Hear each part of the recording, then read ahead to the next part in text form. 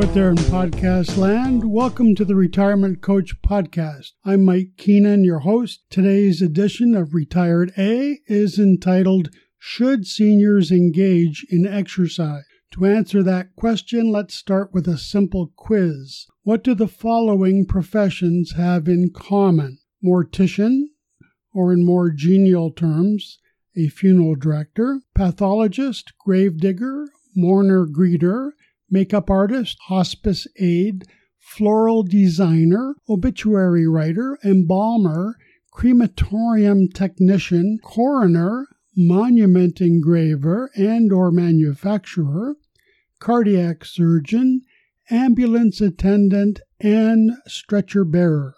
They all follow a certain theme, don't you think? If you guessed that the theme was exercise, then you are correct. When seniors engage in vigorous exercise, these awful occupations are surely soon to follow. Let me explain. In the old days, before 1956, when TV remotes were invented, people didn't have to exercise. Their physical lifestyle was sufficiently demanding. They didn't have to pay $1,450 annually for a gym membership with complimentary towels. Surely you have listened ad nauseum to your grandparents' astonishing tales of rigorous exertion, walking miles and miles to school before metric conversion, which actually makes the distances seem much longer given that 1 mile equals 1.61 kilometers. But they dropped out of school in grade 6 to help with demanding chores around the home. Now, in modern times, I think that TV personality Ellen DeGeneres offers a good take on exercise. She says, "My grandmother started walking 5 miles a day when she was 60. She's 97 now, and we don't know where the hell she is." Ellen also prefers cinnamon buns to buns of steel. I'm with her. Even famous astronaut Neil Armstrong chimes in with, "I believe every human has a finite number of heartbeats. I don't intend to waste any of mine running around doing exercises." There's something to ponder. Why waste heartbeats? If I was going to waste heartbeats, I'd rather watch a Brigitte Bardot film than do exercise.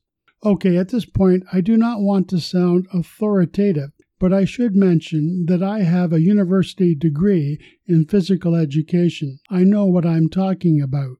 For example, there are 2 types of exercise, aerobic and anaerobic. Humorist Rita Rudner contends that the word aerobics comes about when the gym instructors got together and said, if we're going to charge $10 an hour, we can't call it jumping up and down. Actually, aerobic exercise is always performed while wearing spandex, sometimes accented by a tasteful sweatband.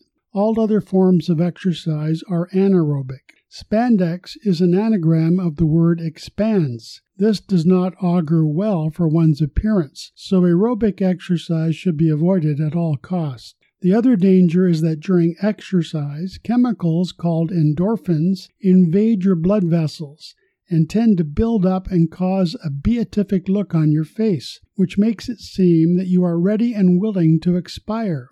I could mention other disturbing items like the pooling of lactic acid, but there's no need to flaunt my extensive anatomical and physiological knowledge. I do not want to come across as a know-it-all. Geez, I hate those types. Now, where was I? Okay, Nike is a firm that assists athletes by providing exercise footwear and clothing.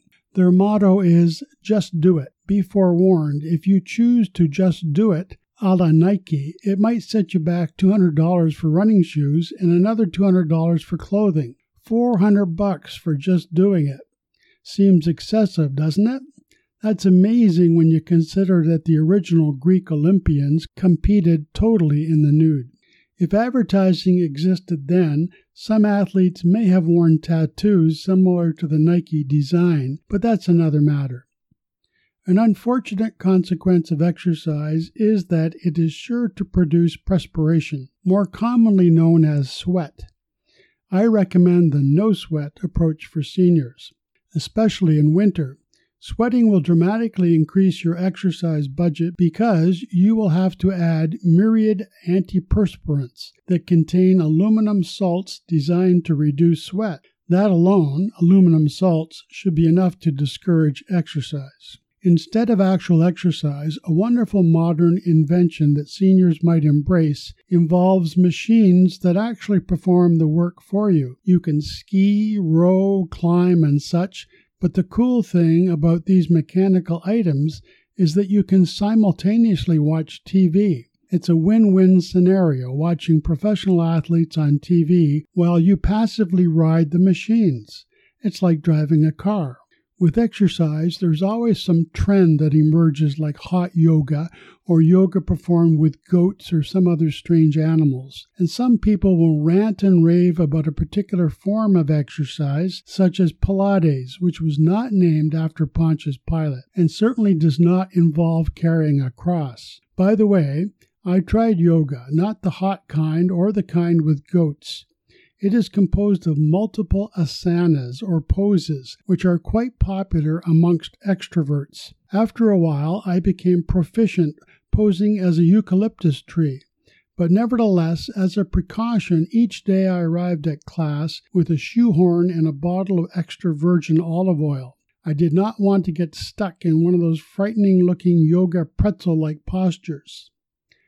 Now, if you are upwardly mobile and status conscious and sufficiently motivated with adequate discretionary funds, you might hire a fitness coach who will shame you into paying him or her progressively larger sums of money merely to watch you perform exercise. I know they often provide encouragement, but so does watching Brigitte Bardot. My favorite form of exercise is gardening. Down on my knees, I love to till the earth, which after all is where I'm eventually going to end up. But I guess I should conclude on a more positive note by mentioning that exercise is often linked with good sex. Nonetheless, I must warn seniors that your partner will not respond well in the bedroom if before sex you have to first perform 15 minutes of stretching warm-ups. Calling it foreplay will certainly lead to disastrous results. The bottom line is that exercise is essentially attitudinal, and someone once suggested a very practical approach to exercise. Instead of calling your bathroom the John,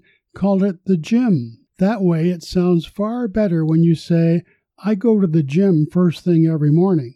A gentleman named Mike Vanatta gets the last word. He contends, "I'm 99% sure no one would run marathons if they weren't allowed to talk about running marathons afterwards." Good point, Mr. Vanatta. If you want to know more about the exciting life of a retiree, listen to more podcasts here. Those with puzzling questions about retirement can contact me at mjk6648@gmail.com. And don't forget about my book, Don't Ever Quit, a journal of coping with crisis and nourishing spirit, available in paperback and ebook from Amazon. I'm Mike Keenan, your retirement coach. It's my hope that these podcasts might inspire a chuckle or two. Life confronts us with many adversities as we age, and to cope with these setbacks, it's best to cultivate a sense of humor. Laughter is a powerful ally. It can take down crooked leaders and corrupt officials, and it can inspire hope. And that's what the Retirement Coach podcasts are all about. Thanks for listening. Have a great day, and tune in again next week.